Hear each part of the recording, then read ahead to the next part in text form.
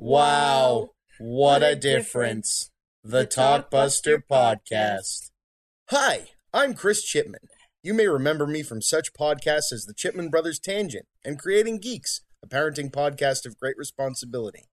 I'm here to bring you back to the late 90s, early 2000s, a time of Amrays and clamshells, a time of late fees and VHS tapes being replaced by DVDs, a time of stale gumballs and overpriced candy. Yes, that's right. I am talking about the time of Blockbuster Video, the Walmart of the video rental industry, the mom-and-pop video store killer, the corporate big choice video store that everybody loved to hate. Blockbuster is mostly gone now. Kids today will never know the crazy Friday and Saturday nights with lines wrapped around the store to rent the next big movie. No more will regulars who are in the know arrive at 10 a.m. on Tuesdays to snatch up the new rentals that week before the weekend rush. Most of all, no longer will young movie geeks like myself have the memories I, and many others like me, made while working there. You see, under all of the corporate evil and bad practices, Blockbuster was a home, a comfort, a place where I made lifelong friends and even met my wife.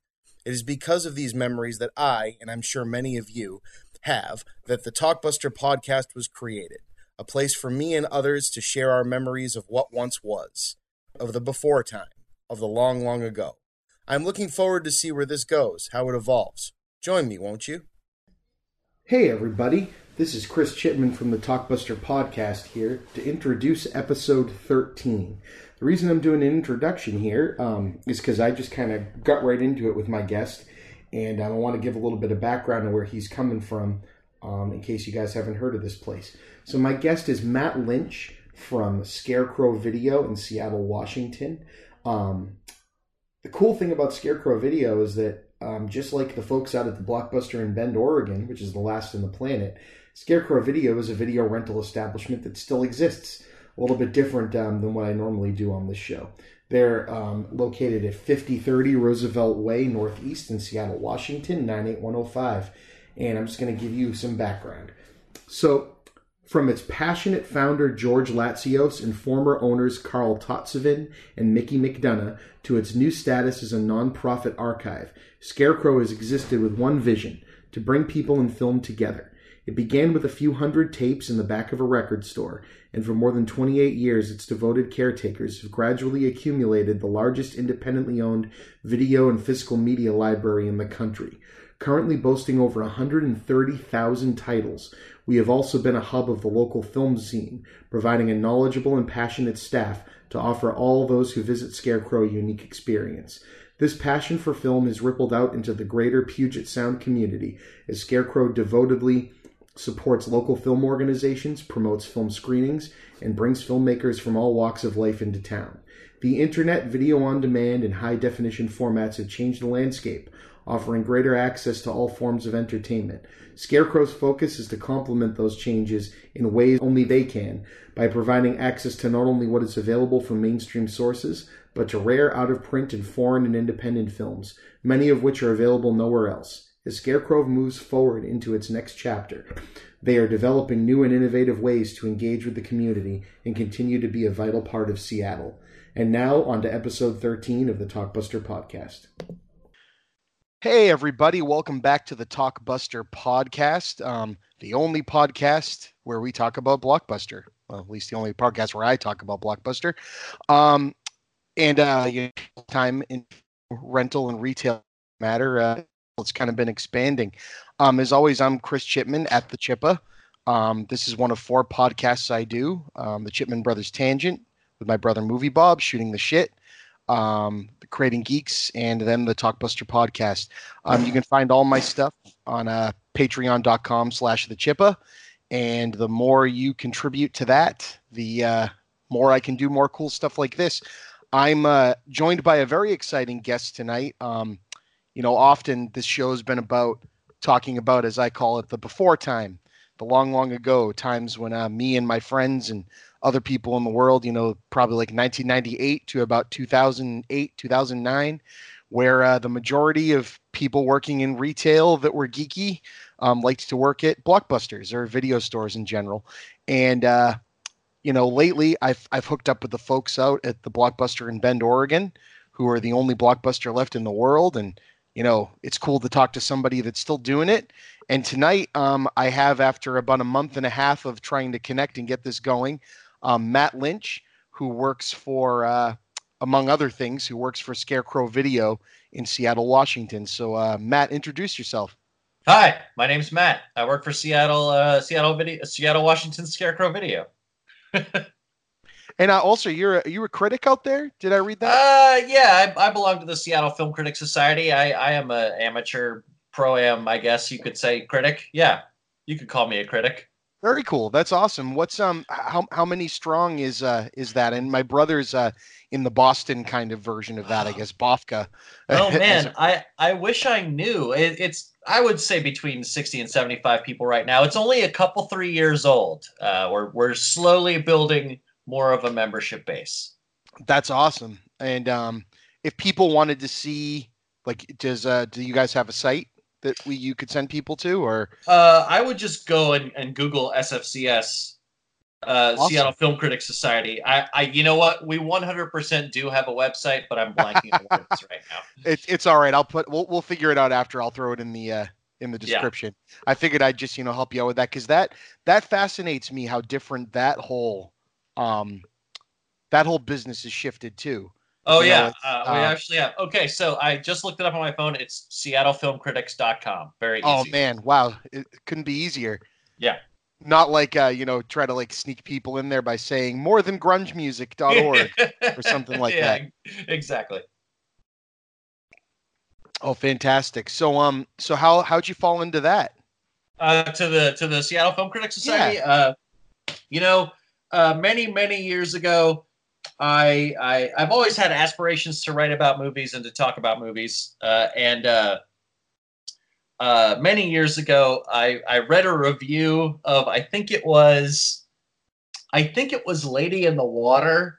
It was a Shyamalan movie, I'm pretty sure, by Jeremy Smith, who goes by Mr. Beeks. Yeah, I love Mr. Beeks. Mr. Beeks, this is right when he started Collider. He helped found Collider.com. Yes, he did. And I wrote him a fan letter. I basically wrote him a letter to say, I thought this review was great. I think you're great. And if you ever want to, give somebody a chance to write something, call me. Get in touch with me. And he did. He did right away. He wrote me right back and said, I got an idea for you. Can you write this? And he wanted me to write a thing about sort of obscure Halloween movies. It was right around Halloween. So he wanted me to write some capsules for some weird horror films. And I started writing TV reviews for Collider and occasional home video reviews for Collider, and that petered out for one reason or another. I didn't really stick with it, but eventually a guy named Sam McLean, who started a site called In Review Online, contacted me on Twitter and asked me if I wanted to write reviews for him. And that was, oh my God. When did Edge of Darkness come out? That Mel Gibson remake. When did that come out? Oh man, that was the first review I wrote for him. 2011? That was the first review I wrote for him, I think. They filmed that right here in Lynn. Yeah, right down the street from my house. So it was either that or Book of Eli. That was the first review I wrote for him. And eventually, I just did that for fun, and then eventually I wormed my way into Access. I wormed my way into press screenings. Yes. And so that was the goal, really. I do it for fun, and I do it for Access. No, exactly. I mean, my brother. Do you know Movie Bob, right? Or at least from I know of him. I know and he knows of you too, because I was like, oh man, I got hooked up with this guy Matt from Scarecrow Video. He's like, oh, those guys are awesome. You have to have them on their show. And I was like, all right, cool. But what was I gonna say? He, for as long as he's been doing his gig, he'll get a pass every once in a while to bring somebody with him. So that's always been fun. It's like, I can go from work and go, oh yeah, I get to go, to the Boston area, premiere of Iron Man 2. What a letdown that was. No, I actually enjoy that movie, but it's not that great. But at an undisclosed time this week, I'm going to see Endgame with him, so that'll be really cool. Yeah, I'm seeing that tomorrow morning. And, yes. And I told my boss, I'm like, look, I'm taking the day off tomorrow. I got to go see Endgame because it's 10:30 in the morning. I can't come to work. They're like, "Oh, cool!" Everybody's excited. It's nice. Yeah. It's crazy to get that. That's a live. That's a good excuse to get off work. We may or may not be seeing it at the same time. Yeah, I'm pretty excited. That'll be fun. That'll be a good time. No, it'll be a good time. Exactly. So, oh no, so that's really cool. I like to get to know people. When I do this. This is kind of an off the cuff kind of thing, and I like it that way. So, I don't know if you have you done a lot of podcasts before. A few here and there, and I'm on a couple semi regularly too. So. Oh, cool. Which ones? Well, some friends of mine started one called, excuse me, called "The Suspense Is Killing Us." Oh, that's a great name. Is it is it horror themed? It's mostly like thrillers from the 80s and awesome. 90s. It's the idea is that we talk about movies that have sort of disappeared from the landscape. You don't see a lot of like serial killer movies that come out anymore because TV has kind of replaced those. Right, right. So we talk about a lot of thrillers from the 80s and 90s and stuff. And we've got there's going to be an episode coming out tomorrow morning. This is a Monday night. It'll come out Tuesday morning. It'll be about, what are we covering on this one? Oh, it's Single White Female, The Hand That Rocks the Cradle, and one other one that I can't remember. The Hand That Rocks the Cradle. Holy shit. Great movie. Oh, it was. And I remember seeing that way too young. Yeah. Because it's an intense one. It's good. It's really good. I loved it. Yeah, I dig the hell out of that movie. And you're right. It's shot around here, actually. It's shot right around here in Seattle. And in fact, a good friend of mine who I used to work with at Scarecrow, when he was a little boy, he's in it. Oh, super cool. Yeah. Oh, that's awesome. So The Suspense Is Killing Us. I'm gonna have to look it up on iTunes. That one. I've become addicted to this, and so I like to find as many as I can to find people to collaborate with. As it really comes down to absolutely. The best thing we can do is build each other up. So yeah, let's get into Scarecrow. So I did some reading up on it, and I'm gonna do a preempt. I'll record myself kind of giving an intro just about what it is before this. But tell me how you came about Scarecrow, how you started there, and give a little background to what it means to the area. You know what I mean? Since it's a different thing. Well, I started at Scarecrow almost by accident. Okay. I was living in Philadelphia. I was working at a Borders. And Borders, rest in peace. I was working at a bookstore. I worked in bookstores and video stores my whole life. I was working at a Borders, and I was living with a girlfriend, and she had a sister who lived here in Seattle. And I was looking at some magazine. I can't remember what magazine it was, and they had a little blurb about this giant video store in Seattle that had at the time like 65,000 titles or something like that. And there was a picture, and it was clear that there was a 2-story building. And I just thought, wow, what a cool place. I got to check that out sometime. My girlfriend's sister lived out here in Seattle at the time. We came to visit, and I went and saw Scarecrow. I fell in love with it, and I fell in love with Seattle too on that trip. And I remember thinking, you know what, I gotta move here someday. This is a great city. I love it out here. I think I want to come live here. And a couple of years later, I did. We moved out here. I needed a job. I put in a resume at Scarecrow, like almost as a goof. Like, there's no way I'm going to get hired here, but I might as well give it a shot. I had been working at a prominent video store chain in Philadelphia called TLA, which may or may not still be extant. Yeah, those from Philadelphia, let me know. I've not heard of that one. I know that the TLA video in Chestnut Hill that I worked doesn't exist anymore. But there might be other places still open. I highly doubt it, but there might be. Anyway, I applied for a job at Scarecrow Video. They hired me a couple weeks later, which is crazy because the turnover there is super, super low. It seems like a lifer kind of a place. It's kind of it has those aspects for sure, and also, I mean, I just lucked into it. I had the right skill set at the right time that they needed some people, and I got lucky, and I'm still here. That was 2003. It's 2019, so I'm working on my 16th year at Scarecrow. So Yeah. so you were there at the height of I was everybody there. was a video store. Yeah. I was there when we were making a lot of money, and it was insanely slammed every day. Yes. Wow. So obviously I'll have said it in the intro, but so you said in 2003 you were at about 65,000 titles strong. Correct. And in 2003 was any of that VHS? Oh yeah.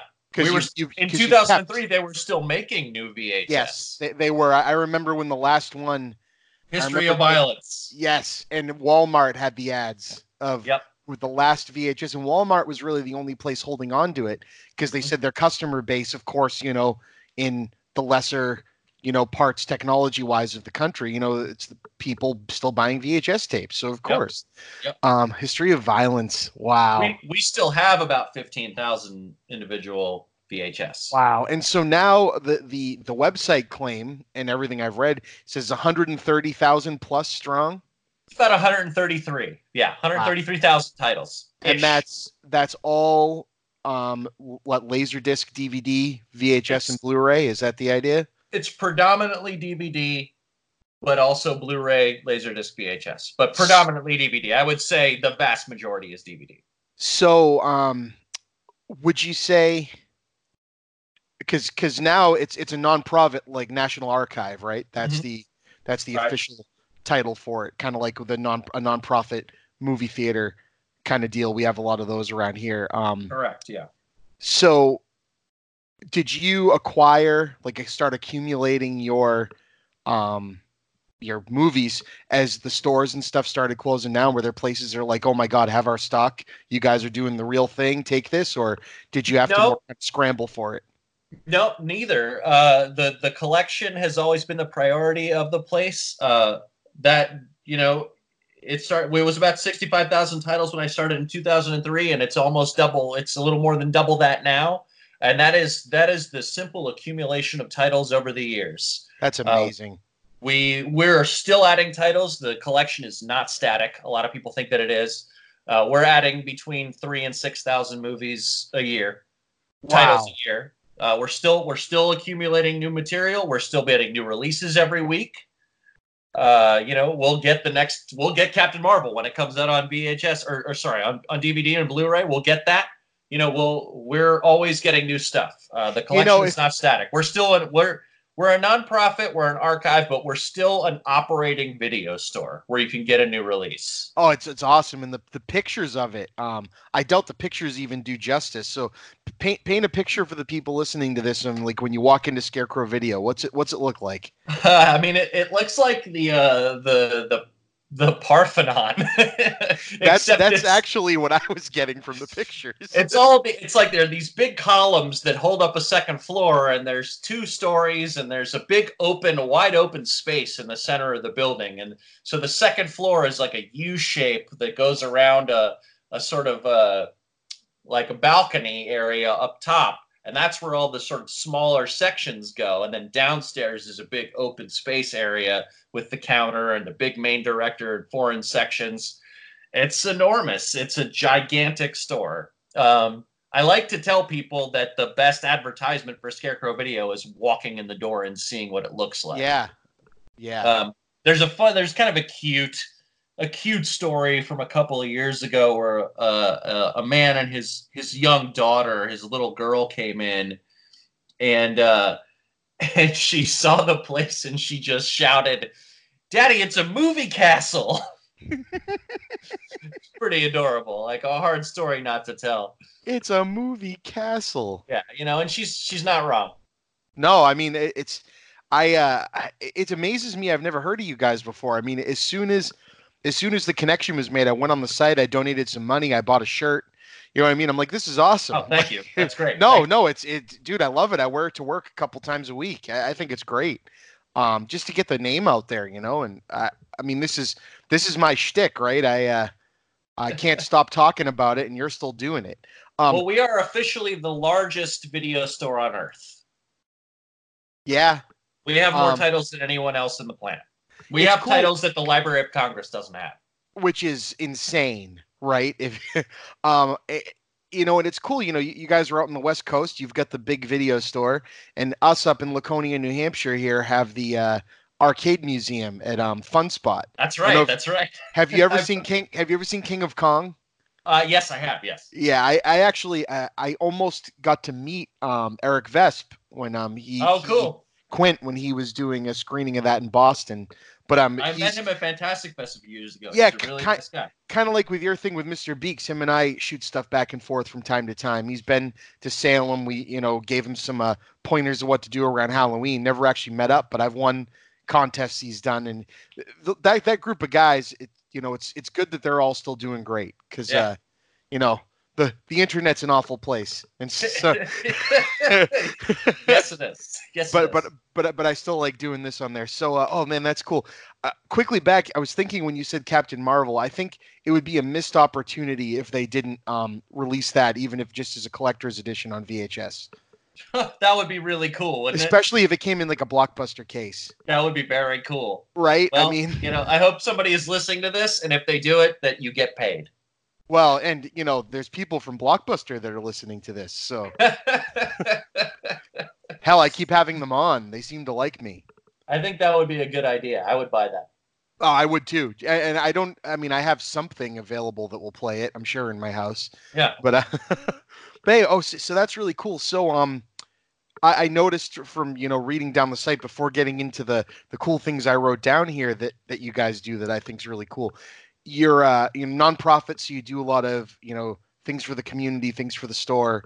You do a lot of events. I've seen go into some of those. I've seen you do children movie nights and stuff like that. Like we have like a children's hour on Thursday mornings about half the year. We go through sort of seasons. So like the last season of children's hour just ended. There will be a new one in the summertime. So we have the parents bring their little kids in the morning. They do activities. They watch some movies, some quick videos, things like that.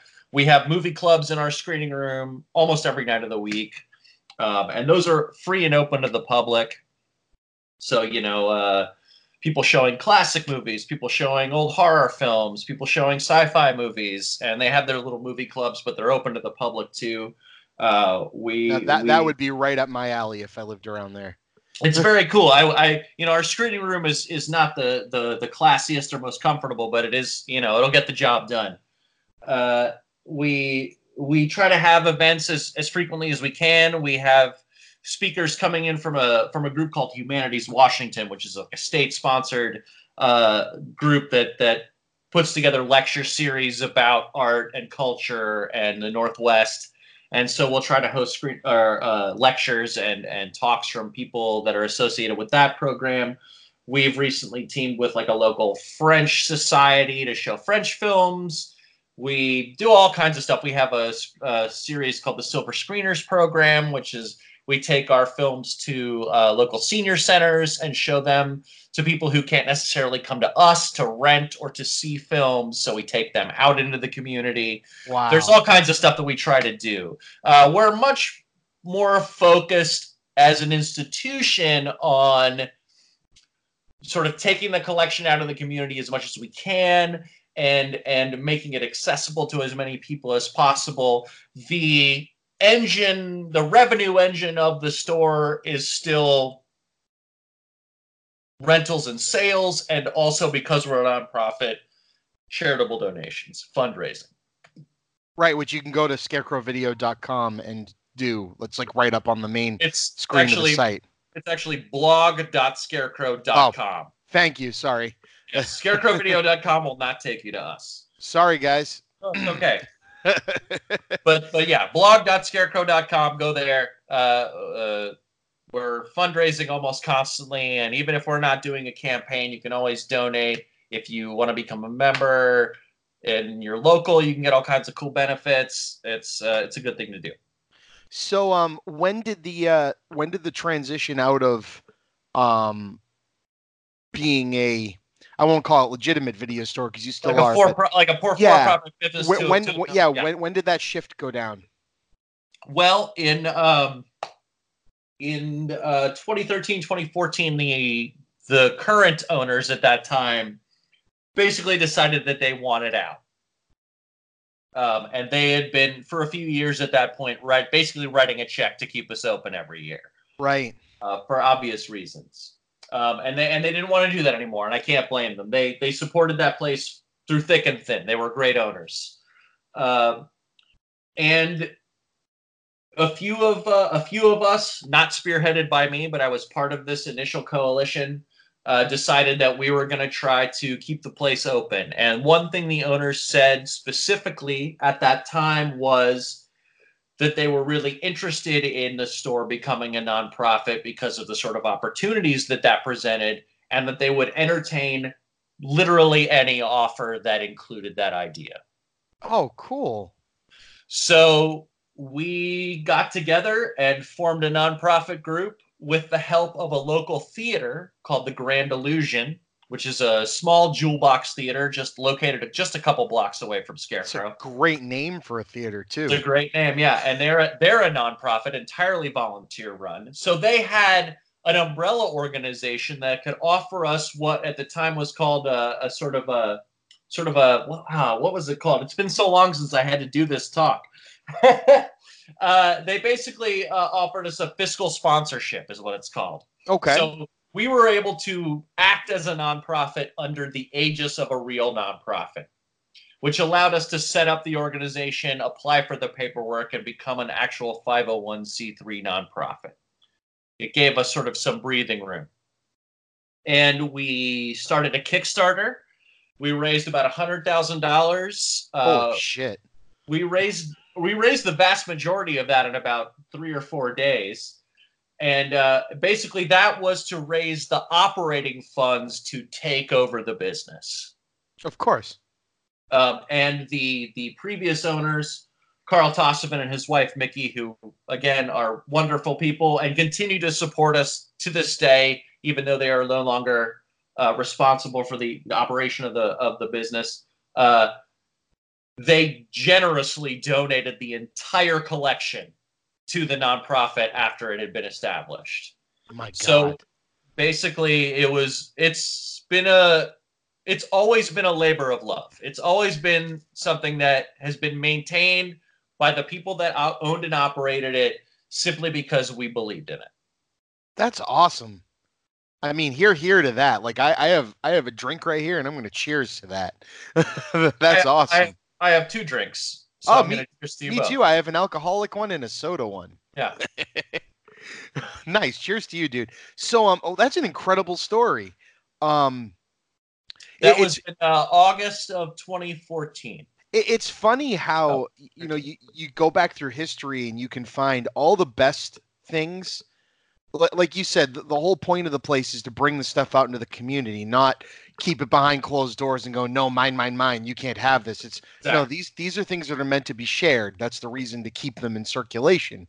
That's a big part of our mission. I mean, if Scarecrow were to go away, there are a great many titles. I mean, the whole collection itself would be most likely broken up, sold off to individuals, individual collectors, or let's say maybe it's subsumed by an organization like the Seattle International Film Festival, SIFF, or University of Washington, taken away, made, put in a basement somewhere, put in an archive where you got to be a member, you got to be a student, you got to pay a bunch of money, whatever. The whole point of the Scarecrow Project, the SV Archive, the Scarecrow as an entity, is to keep this vast, incredibly broad, one-of-a-kind collection accessible to the public. You can walk in off the street and rent any movie you want to.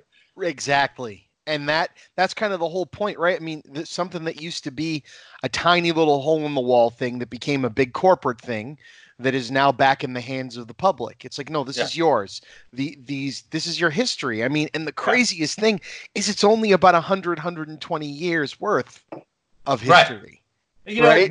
And we never became like a big corporate thing. We were always owned by I'm just talking about owners, but still, the rental industry in general. The rental industry completely. Like we were under threat by Blockbuster and Hollywood. The chains tried to kill us, and they couldn't kill us. we're still kicking. Even in the age of streaming, we still exist. We still provide a valuable service. We provide a valuable space, and we provide a valuable experience. And I think you touched on it right there. It's the space. There's something about being in the same building as another person. Yeah. That I'm not saying, I'm a pretty social guy, but it's hard, right? There's the anxiety of, human contact is a hard thing for some people. I get it. But even then, video rental, video game buying, comic book buying, there's something about the camaraderie of walking in and getting that wink and nod across, like, oh yeah, right. You're into this too. Yeah.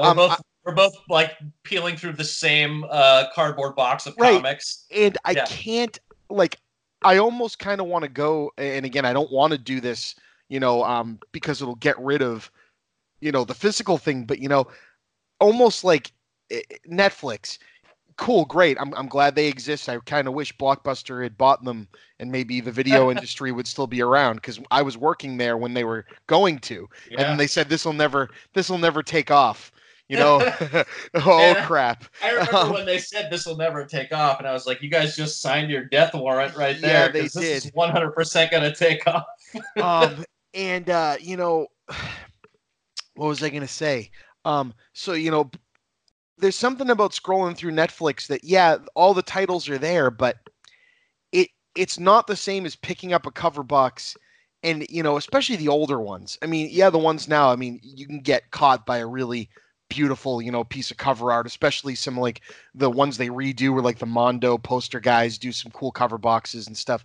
But there's something about walking through, like the 80s suspense and horror section and just seeing how creative they got to like kind of pull you in and pick it up, and you want to read the back, and it's like, I just can't do that. So yeah. I'm glad Netflix hasn't figured out, that maybe making like a VR thing, where someone walks through. Please don't do that, Netflix. It's a bad idea, I swear. But I think there's something to be said for the idea that a physical space can present to you options that an algorithm can't present to you. Exactly.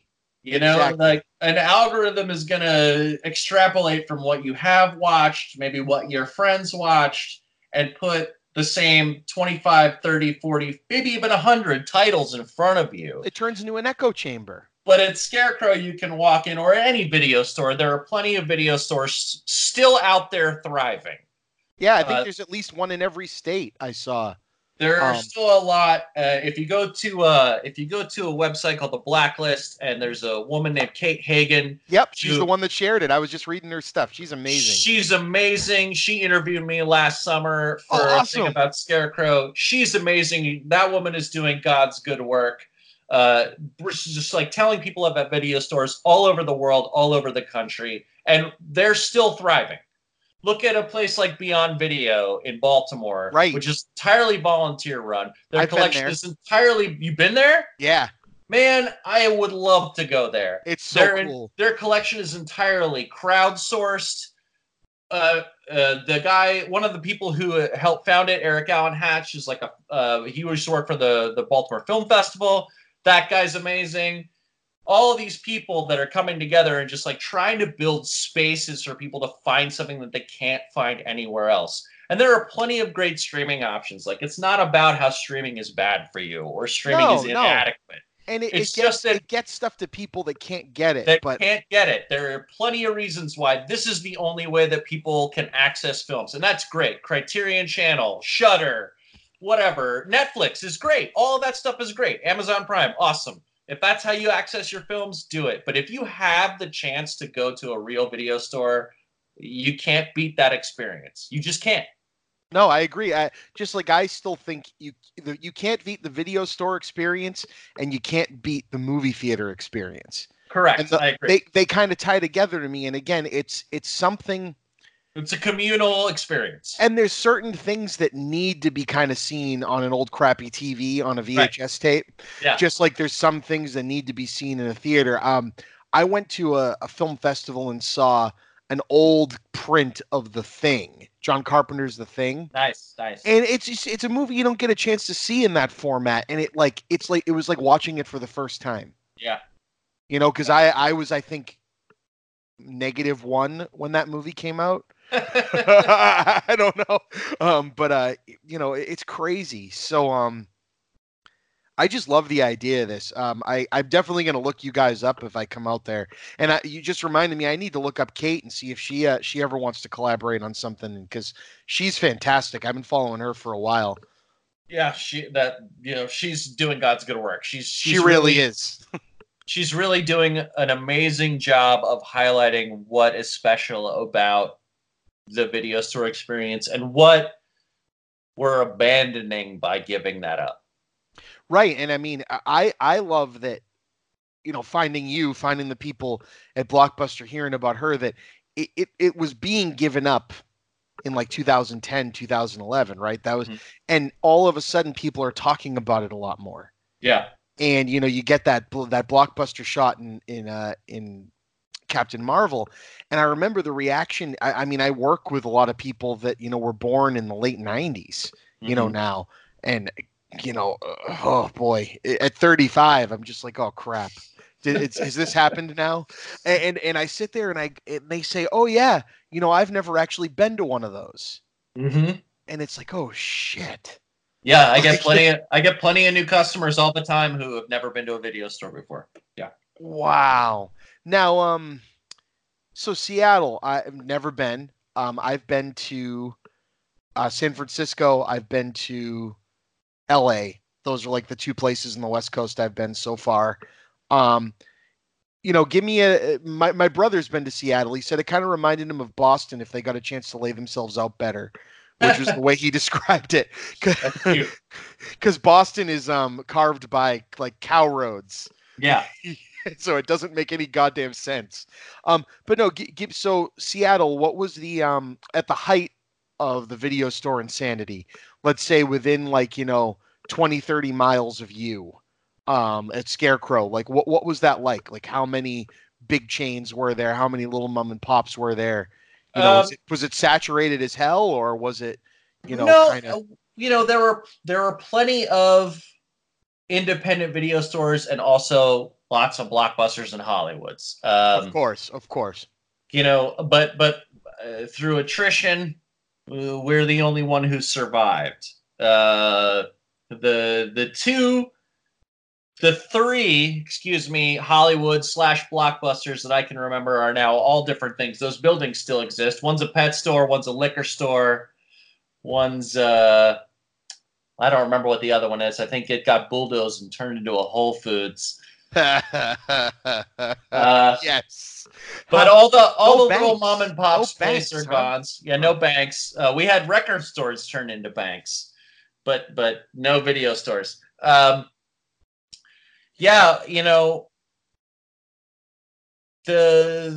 chain stores served their purpose. They did a great job of just being a convenience, but they could never really provide people with the breadth of a catalog that we could. Well, right, and that I think it's a cool different story, because the Blockbusters of the world, did what they did. Blockbuster was able to expand because it was owned by Viacom, and right. Viacom owned Paramount and a bunch of other things. So do you remember the days when the early days of Netflix, before Netflix entered into a streaming situation, where Netflix would not promote Paramount titles? Yep. Because of Blockbuster. and so Blockbuster got the deals starting with Paramount, and then everybody else that were friends with Paramount followed suit. So you'd have, a tiny mom and pop store that would get 20 copies of the new Changing movie. Lanes. Yeah, and Blockbuster would get 300 because, and they got them. I mean, I'm sure you remember the days of VHS. The VHS rentals were sold to the video store at a premium. Yep. And then you paid back that sale by renting it, and then you kept the profit on top of it. I remember waiting months for my sell-through copy of Pulp Fiction Letterboxd. It took me like a year and a half to get that thing, and it was $25 when it Right. came out. I remember waiting for those at like Suncoast and Sam Goody Yep, and at going, Suncoast, Jesus, yeah. I could rent this today. How come I can't buy it? Right, Um, exactly. but Blockbuster, you know, when the end of late fees thing went down, and it was, oh, you know, you don't get charged a late fee, but if you keep it too long, they're going to charge you the price of the whole movie to your credit Mhm. card. People weren't realizing that, you know, if you go and keep that copy of, you know, Oh, whatever. The Wicker Man that you can't physically buy anymore, Yeah. you know, on VHS, we're going to charge you $130 for it, and there's nothing Yep. we can do about that. But you know, that's how Blockbuster killed everybody off, was that they had a deal with Paramount, so that video that cost $130 and you could only buy 20, Blockbuster would buy 300 at $2 a piece. Yeah. You know, Well, and you know, it's consumerism and capitalism at its best. But it's great to hear you guys were kind of went in the opposite direction. You started off with a big variety when they kind of hit their height, and you just kept expanding when they started going down. yeah, I mean, Scarecrow started in the founder's living room. I mean, he had Right. he had like 600 titles that he built up into a little collection that he rented to his friends. And then he He put it in a eventually- record store, right? Yeah, he put it in the back of a record store, moved to a full location eventually, blah, blah, blah, blah, blah. Now you find us where we are now. But I mean, look, it's easy for us to sit here and say, you know, corporate video stores like Blockbuster and Hollywood Video are an enemy. They were Agreed. a competitor, and to one degree or another, an enemy to a place like Scarecrow or to our mom and pop store like Rain City Video, which was one of our local competitors for a while. But look, Blockbuster and Hollywood had their place, and they did a lot to expand the horizons of regular people who just wanted to go see a movie. Right. You know, their foreign, their horror, their genre sections were not expansive compared to something like us. Nobody was expansive compared to something like us. They may not have been expansive compared to like the local mom and pop store or renting them at the gas station. But those things had their place, and they did a lot to bring cinephilia into your living room. Of course, and you know, if you've gone back and listened to any of the episodes of this, which we're all busy, but you know, but the kind of throughput, the through line through all of it is that I've had people on from Hollywood, I've had people on from Movie Gallery, I've had the guys on that I worked with, and taking away that corporate entity looking over you. Everybody just wanted to show people movies, man. Yeah, and when you were in your individual store, you didn't get that job because you're like, Nope. oh, I'm going to work at Blockbuster for my career because I'm a retail, you know, movie Right. rental guy. It's like, no, dude, I want to I get just like 5 free movies. rentals, and I want Yeah. to show people movies, and I, you know, I want to write movie reviews and put them out on the table and give them to people, or Yep. you know, I want to meet friends that like this stuff too, so we can all go out and watch the new Kevin Smith movie together when it comes out. And that was pretty much what the whole industry was all about. Like, yes, for a while it was a boondoggle. It made money. Everybody got rich off of home video for a long time. But the people that were in the ground, the infantry, all we wanted to do was be around movies and show movies and share movies. And we're still doing that. And I'm just completely in awe and so happy about it. That you guys are doing it, man. So, you know, speaking of that point with, you know, how the guys I work with, you know, we all had a camaraderie. What about you guys? Is it a tight knit group, or are you guys kind of all off doing your own thing? Like, what's the staff like at Scarecrow? There's shockingly low turnover at Scarecrow, and most of my best friends are my coworkers. See that I've worked makes me with the smile. same 5 or 10 people for almost 16, 17 years now. I met my best friend there. I have shamefully dated far too many women who I've met at Scarecrow Video. As you do. As you do. I mean, it happens. Yeah, we're the people that are still there, the people that have been there, we're all very tight. We're all very good friends. We all have a very shared experience. That's never going to go away. That's awesome. What out of your time there, is there a story or two of something fun that happened in the store or between you guys that you're comfortable sharing? Nothing that I'm comfortable sharing. That's fine. Unfortunately. Hey, that makes it even funnier. That's great. So what you talked about having a ton.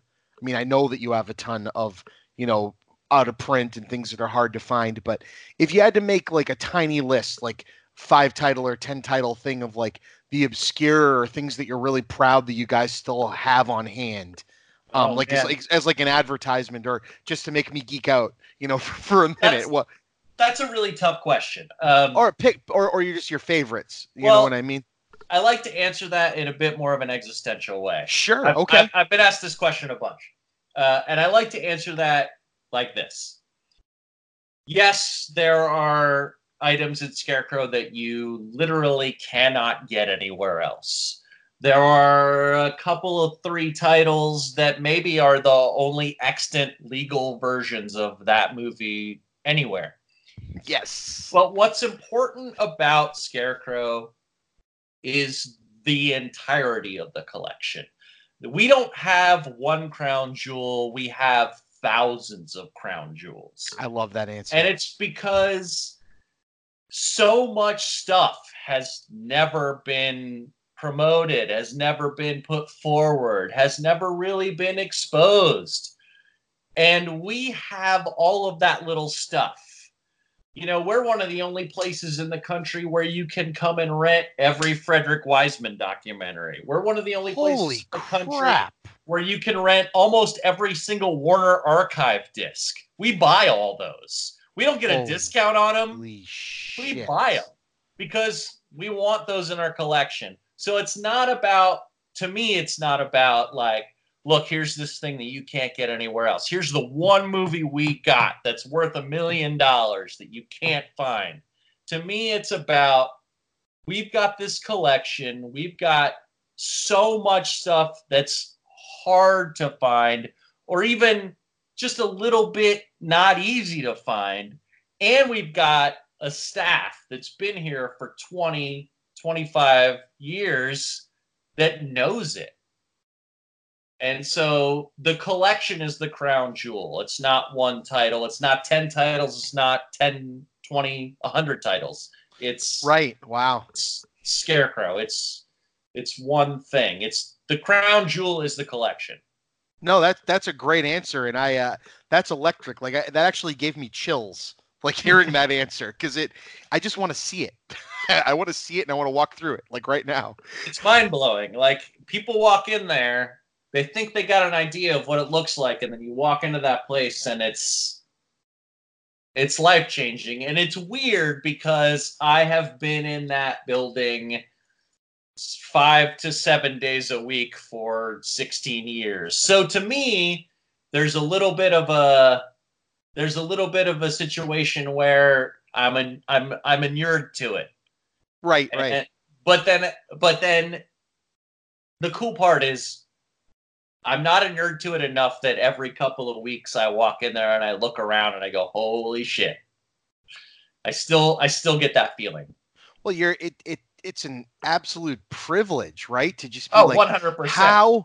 How is it that, even, at the opposite end of the spectrum, I talk to those folks, especially like the younger kids that are working at the last Blockbuster, and even they get it. They're like, this is something completely cool and strange, that this human created thing that hasn't been around for a very long period of time, I'm like the last person getting to experience it.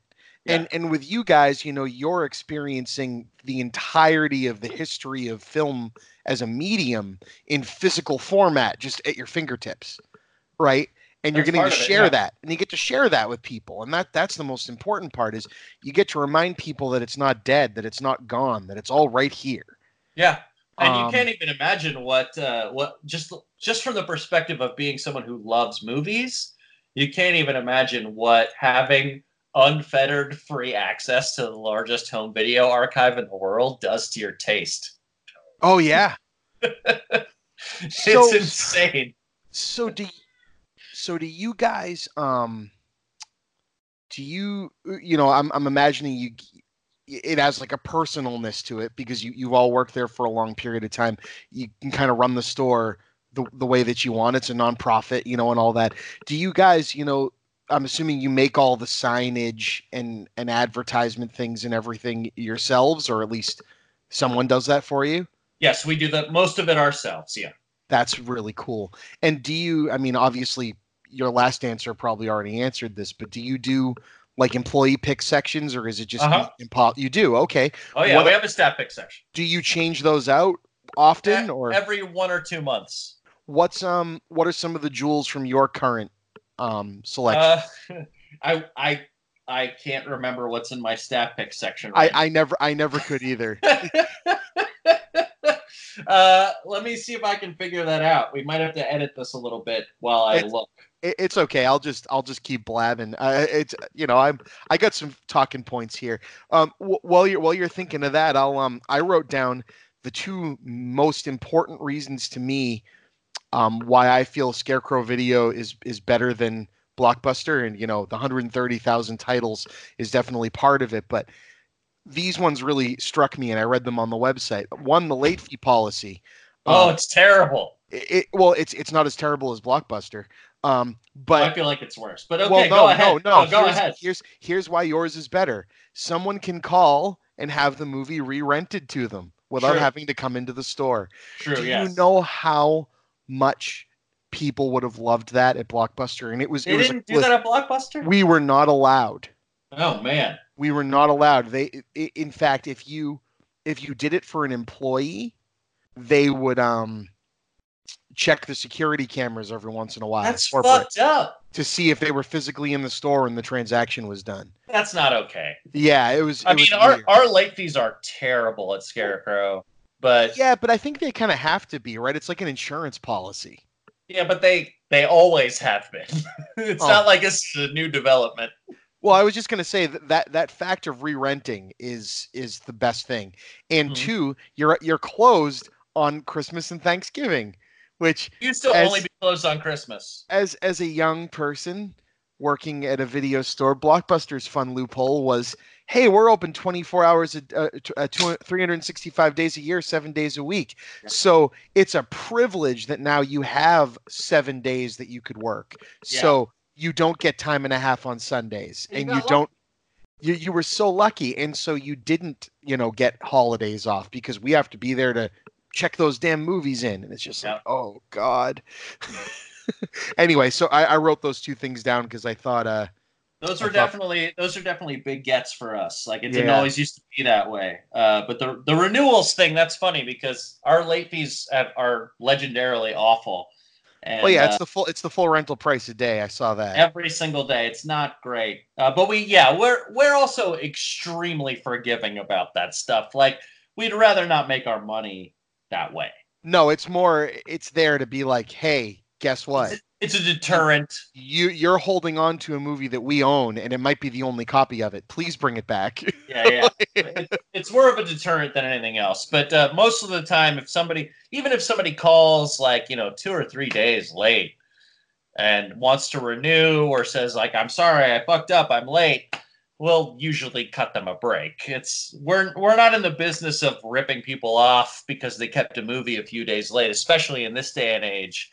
When our mission is mostly to put movies in front of people, we're not trying to make our movies about late fees.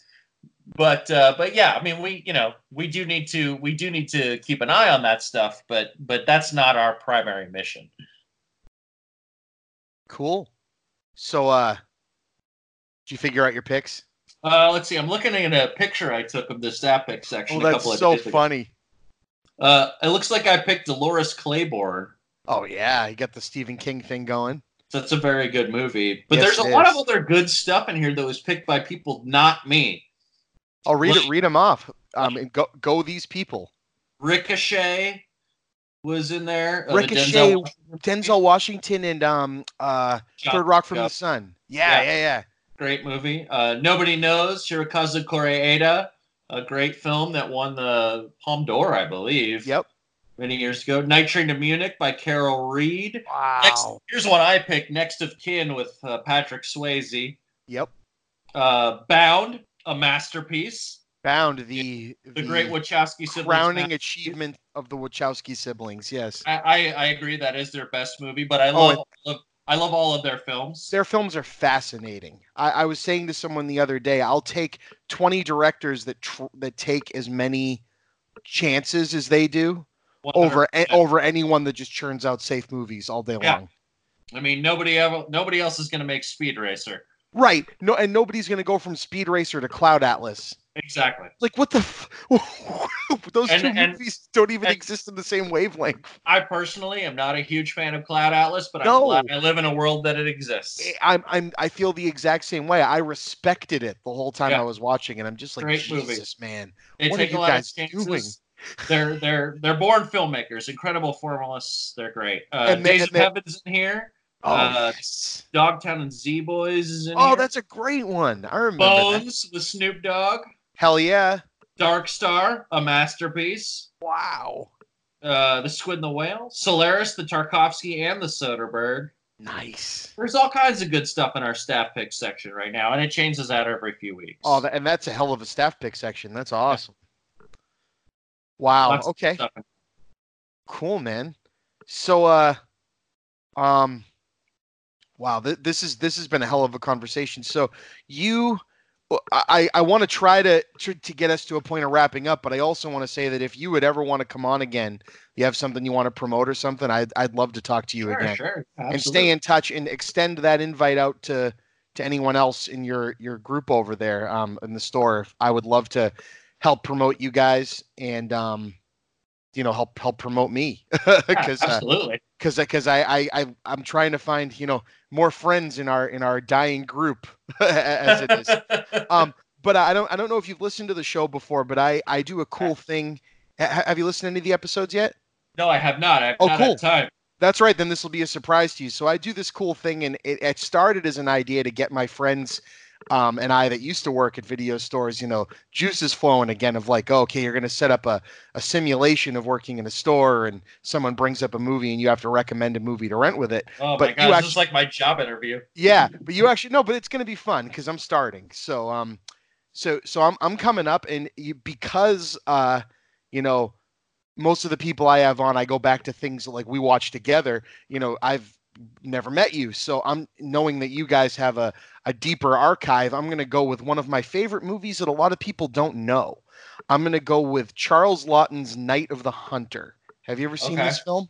Yes, I have. Okay. This is a beloved movie. It's like almost universally beloved. Awesome.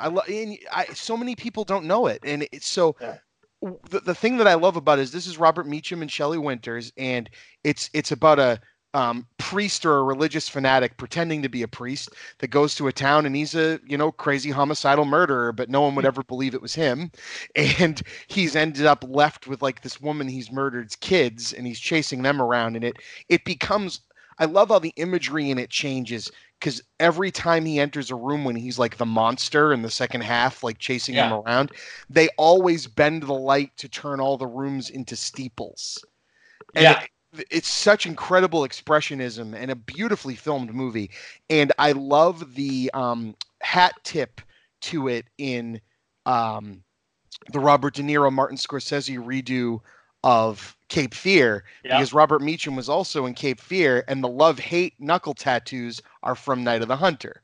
Right. So I just always loved that. So I'm coming up with Night of the Hunter because, I'm in Scarecrow and you guys actually still have a copy of it on VHS because, I want that experience. What are you going to recommend I rent along with Night of the Hunter? Well, there's the Robert Mitchum movie Thunder Road. Yes. Which is not just a great car chase bootlegger movie, but like the closest thing from the time it was made to like late period Michael Mann. Absolutely. Which seems weird because a lot of people don't like late period Michael Mann, but I do. But it's very close to something like Public Enemies, where it's like, it's just ride or die. It's just like, this guy's whole life is, I'm going to run this booze and I'm going to get killed or I'm not. Time is short, baby. Like, that's it. That's my whole existence. It's like the existential angst of being a criminal. But it's a very early example of that kind of movie. And it's an interesting counterpoint to Night of the Hunter because Night of the Hunter is so gothic and so sort of ethereal, and there's like this sort of very constructed fairy tale reality around it. And Thunder Road is a bit more rambunctious. It's like, it's almost diametrically opposed. It's like if Night of the Hunter is the North Pole, this is the South Pole. Robert Right. Mitchum is the bad guy in both of them, but in one he's evil. He's pure evil straight from hell, and the other one he's the coolest man you ever met. And he could play both roles so He can play both roles. It's probably because he was stoned all the time. Yeah. Yeah, there is that. All right, so now your turn, man. What are you bringing up? I'm going to be behind the counter at Scarecrow. I don't even know. This is a tough one. Oh boy. It's meant to catch you outside your comfort zone, man. I'm supposed to come up with a movie that I like, and you recommend me like a counterpoint to it. Yep. And I bet you're gonna screw with me bad. I can guarantee it because this is a tough assignment. Because I don't know if I could recommend something crazy to you that you haven't seen. I'm just worried that I'm not going to play the game right. Oh, that's okay. That's always part of it, right? Think about it. Standing behind a counter, especially where you work, right? Yeah. Guaranteed someone's going to come up with something you haven't seen, right? But you've probably heard of it. And so it's that fun part of going, oh man, what can I tell this person? Okay, so somebody comes up to you and they have just seen for the first time Takashi Miike's Audition. And they're like, that was so fucked up. I want something that's that fucked up. What do you give them? Oh my God. So one of my favorite films of that genre, but you're making me go back through Audition in my head right now, and I'm kind of rebooting. Whew! All right, now that we're back from that, so you like Audition, huh?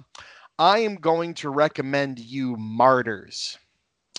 Which Martyrs? Well, actually, the original.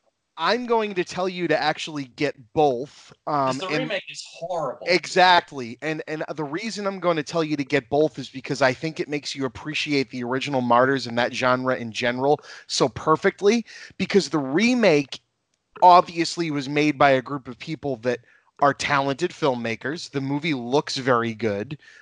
It copies a lot of the shots and things, but it completely pulls all of his punches and misses the point. If you're gonna make a shock treatment movie, a movie that goes so far that it takes you on the same journey as the character going through it in a visual and visceral standpoint, you don't pull that out of the movie. Yeah. There's no point to it at that point. You're just making torture porn at that point. Yeah. It's so the humans don't work. Well, you're cutting out really bad. I can't hear you anymore. Hello? Hey. Oh, I'm just hearing a static and then occasional bursts of your voice. Okay, 1 second. Let me fix it. How about now? There, that's better. Yeah. All right. Where did you lose me? I don't remember.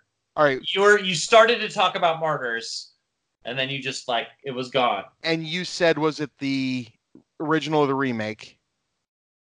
The original is amazing. No, you asked me that. Yeah, that's what I remember. And then I said I think you should get both. Because you should get both. The remake is awful. So the remake will make you appreciate what works in the original genre. Good. Yeah, exactly. Okay, cool. So you caught that part. And I was going to say, it's kind of in the same way that the Human Centipede sequels didn't work. Yeah. Because even though that first one isn't a great film, it works in kind of the same way because you have that curiosity of getting in there, and then the movie just never lets up.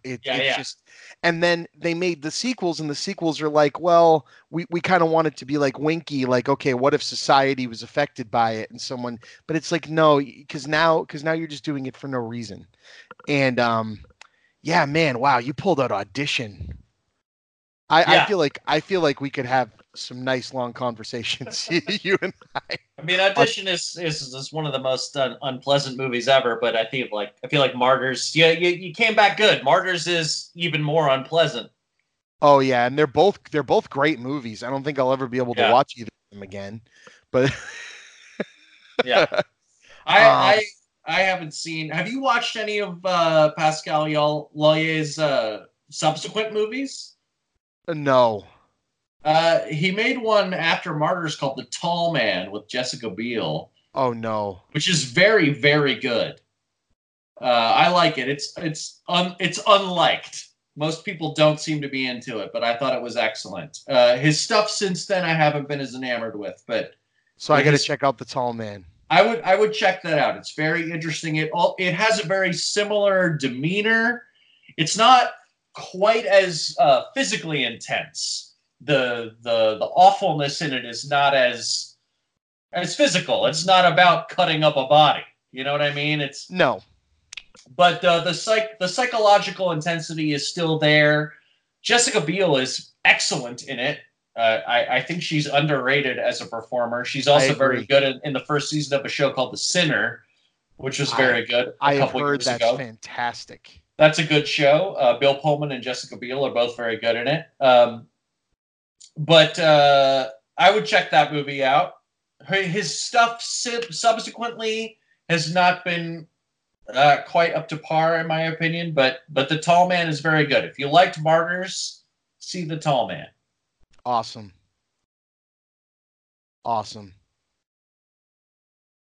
That's so cool. So yeah, that's my fun little experiment I like to do at the end there. So now I open this up, Matt. Is there anything you want to tell the, I think I'm up to like maybe between 500 and 1,000 listeners that will hear this in its first few weeks.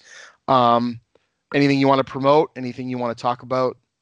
I just want to encourage people to continue to stream all the movies they want, but I want them to step outside themselves. I want them to seek out other sources. I love Netflix. I love Amazon Prime. I love the Criterion Collection. I love Shudder. All of these things, but I want people to realize that if they rely on these, and look, I'm aware of the fact that some people can only rely on these systems, these services, and that's great. If that's what they have, continue to enjoy all the movies you want. But if you have other options, please exercise them. You're ceding the control over your movie diet to a bunch of corporations, to rights holders. Right. You're letting these big companies dictate what's accessible to you, and I don't think that's okay. I fundamentally don't think that's okay. And it's not the consumer's fault. It's not the individual consumer's fault who may have a limited array of options. But if you have the option to visit a physical video store, do it. I completely agree. There's at least two people that you're listening to right now that think of and love physical media and video stores in general as if it's the best thing in life. And you got to get back into it if you can. If you got a video store near you and you haven't been there in a few years, go in there, rent something. Just go in there and talk to the people. Let them know you're around. Let them know that you see them and that you recognize them, and tell your friends. 100%. So, wow, this has been an absolute honor having you on, Matt. And it's great to hear that, you guys are doing so great in what you're doing. It's a great story. Thank you again. As always, everybody, I'm, at the Chippa, Chris Chipman. Find me at patreon.com/thechippa. Drop me a little bit of money if you can. If not, just share this. Just like he said, it's more getting people out there and getting people to listen to what I have to say. I do this for fun. I have a day job. This is just my fun thing. I do the Chipman Brothers Tangent with my brother Movie Bob, creating geeks and shooting the shit with Chippa. And Matt can be found on Twitter at Colonel Mortimer. Yeah. I also want you guys to check out the Big Brown Chair, which is my buddy Peter's movie review site. He's a librarian. Speaking of another industry that doesn't get the foot traffic that it once did, who also is a movie reviewer, and his website is mostly contributed to by other librarians that review movies. Check out Geeks with Shields, my friends who I've become a frequent member or guest on their show, and they've been on mine. Research and Destroy by Philadelphia, PA on Twitter, the Pumpkin Copter Cast, which I've also been on, and my friends Tim and Corinne at Cinema Spection. As always, this has been Chris, and my guest has been Matt Lynch. And thank you for making it a Talkbuster night or day or whenever you're listening to this. And please be kind, rewind. Have a great night. Yes.